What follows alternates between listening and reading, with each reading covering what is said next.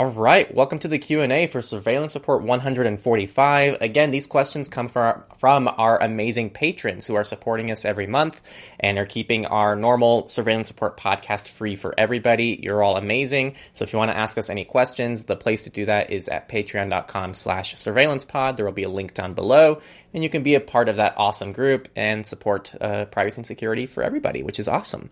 So the first question comes from Mr. Camel 999. And his question is, what are y'all opinions on Lemmy currently?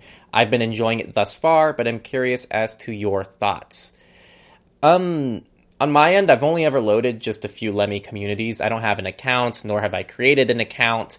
For those who don't know, Lemmy is a decentralized federated. No, it's a federated Reddit alternative. So you can have communities, and it's federated. It integrates with Mastodon and other things that are using ActivityPub, and so it's really cool on paper.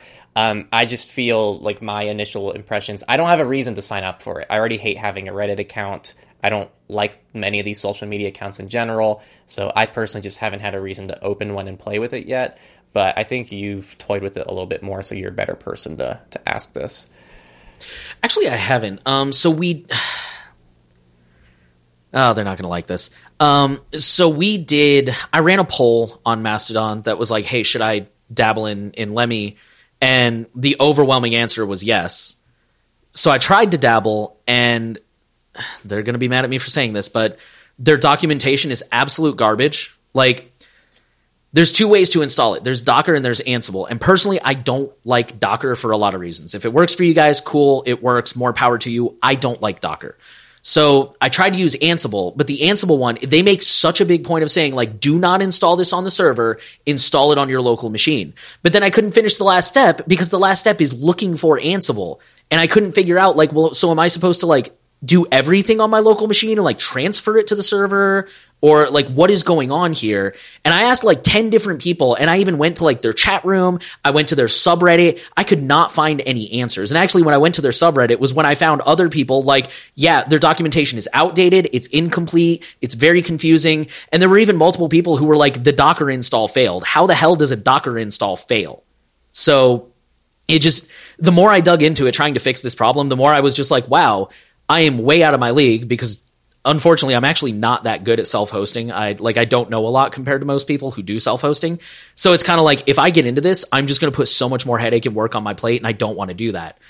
So from a running it perspective, never got it off the ground, just realized this was not something I was willing to do. From a usage perspective, I'm actually in the same boat as you. I haven't really used it a lot. I've definitely visited it. I've looked at some of the posts, and I mean, it looks pretty good. Like, visually, it looks fine. I know Privacy Guides, I follow them on Lemmy, and they seem to have a reasonably active community. There's posts in there like every day or every couple of days. I don't know. It just, I'm in the same boat as you. Like, nothing has really prompted me to be like, wow, I should really sign up for this. Which is probably making me part of the problem, and I apologize. There was one post I saw somebody make on the Privacy Guides Lemmy that I was actually like, ooh, I want to weigh in on this.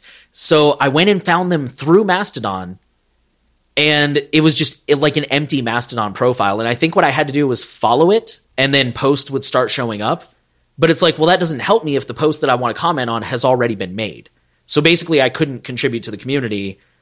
And yeah, I just, like you, I don't really feel like signing up for a new account just in general. I try not to sign up for accounts unless I really need them. So, I don't know. I really used to be, at one point, I was like a Reddit power user years and years ago. Like, I really do like Reddit as a concept. So I think if you're looking for something like that, but not Reddit for many, many reasons, then I think Lemmy's a really good option. I definitely have nothing against it from the user perspective, but it's just not something I've really felt compelled to join or mess with myself. All right, and we only had 2 questions this week. Our second one comes from David J., who says, this is kind of a long one, so bear with us. Actually, you know what? We'll break it down step by step. What mobile carrier or carriers within the U.S. would you recommend in terms of privacy and security, and how would you approach assessing and comparing them? What attributes would you focus on in the process? So just to kind of add more to that, he says, you have mentioned Mint Mobile in the past. What separates them in terms of privacy and security from the rest of the MVNOs, of which the U.S. seems to have a very large number? Is there a general technological or institutional reason why MVNOs would be superior to AT&T, Verizon, or T-Mobile in terms of privacy and security? So, kind of starting with that. In terms of privacy, I think pretty much all the carriers are the same. They're all collecting data. They're all selling that data. And they're all, and I mean, this is OS agnostic. It doesn't matter if you're on iOS, Android, Calyx, Linux, some, Pine Phone, something I've never heard of. They're all going to ping cell towers. Your regular SMS messages are going to go through those towers. They're going to be collected by the carrier. They're going to be retained for a certain number of years. For security, I wish I knew the episode. I'm sorry I don't. Darknet Diaries once interviewed somebody who was very active in the whole SIM swapping scene. And he said that Verizon was the most valuable, like money-wise, they were the most valuable one to SIM swap because their security was above average for the rest of them and therefore was harder to SIM swap. Like, apparently their tactic for SIM swapping was go into the store, distract the associate, steal the tablet that the associate uses while it's unlocked, and literally run away and just start stealing SIM cards before they realize it's stolen and lock everything down. Like, apparently Verizon is pretty good about their security. Are they perfect? No, for the record, of course not. And then just real quick to touch on it, the reason Mint Mobile gets recommended in the privacy community a lot is because at this time, and this may change because they just sold to T-Mobile, at this time they don't require any user data to sign up. So they don't require like a real name, they don't require an email address, they don't require like, a real credit card. You can use like a privacy.com card. So, I mean, they're still going to get all that same location data, and obviously they're going to have your real SIM phone number, but it's very easy to set up an account with them, and it's also very cheap. It's like $10 a month. They're not... I think that's why a lot of privacy people tend to lead towards MVNOs is because they're just cheap, and they don't require a lot of data. Before I move on, do you have anything to add to those parts? Not really there. I think people just need to remember that these cell carriers, like you said, all collect the same thing. It's just a matter of eliminating the verified identity that goes along with it, which they could still, in theory, grab, but at least you're not registering it to your social security number, which is what a lot of times you have to do when you go through Verizon, AT&T, and T-Mobile. You really only need to provide your social if you're buying a phone on credit or like opening a contract, because like Verizon, for example, they do have an unlimited plan that's like $40 a month, which granted is still higher than like Mint Mobile or Visible, but you don't have to hand over any personal data, and it's like unlimited everything.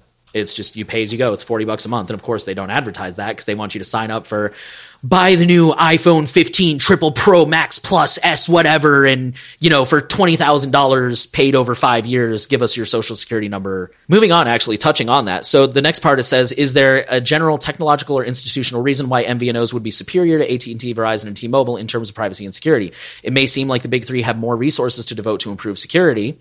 At the same time, unlike, say, Apple, Google, and Microsoft, they appear to come from old phone companies that have been protected by the government from competition for much of the 20th century. Thus, as a result, they appear to have inherited a rather stagnant mindset and a culture that is now in no hurry to adopt new technologies or discard outdated and vulnerable ones. That is, judging by the news of data breaches and SIM swaps they have suffered. So, yeah, you kind of hit it on the head. And kind of just going back to what I said, is there a general technological or institutional reason why MVNOs would be superior? Because they don't require data. If you have the phone and you get a prepaid plan, they never, in my experience, they've never verified the data, and they tend to be cheaper. And at that point, it's kind of like, I mean, obviously it depends on your threat model and exactly what data is leaked, but for the most part, like, it doesn't matter if they're leaked, because especially if you're like me, I never use the SIM card for anything. So they're not going to get any text messages. They're not going to get any phone calls. They're not going to get a name. They're not going to get a social. At the most extreme end, location data might be leaked, and that would be definitely something to worry about, but that's going to be true no matter who you go with. And that's why you need to be mindful of metadata and, again, threat model and all that stuff. That's kind of how I look at it, is there's going to be certain data that's unavoidable without having a phone. And, of course, there's, for the record, obviously there's things you can do. You can leave your phone at home. You can, put it in a Faraday bag if you want. If you want to be really hardcore, you can do stuff like that. But generally speaking, there's certain data that's just always going to be collected by nature of having a phone, regardless of who you go with. So I would try to focus on, like, who doesn't collect that data or who allows you to use pseudonymous data that they don't verify, and who's going to have the best security. And that's it for the Q&A this week. Again, if you want to ask us a question, definitely go ahead and check out our Patreon down in the description. This is pretty much like the core way we can keep this podcast going for free every week. So if you want to give back to this podcast and see it live for years on end, that's the way to support us and be able to ask a question. And if you join our Patreon, you can also gain access to our exclusive surveillance support episodes, which we upload over the weekends normally-ish. And those exclusive ones have more commentary and things like that. So yeah, check it all down in the description. And I want to thank all of our patrons who asked us questions this week.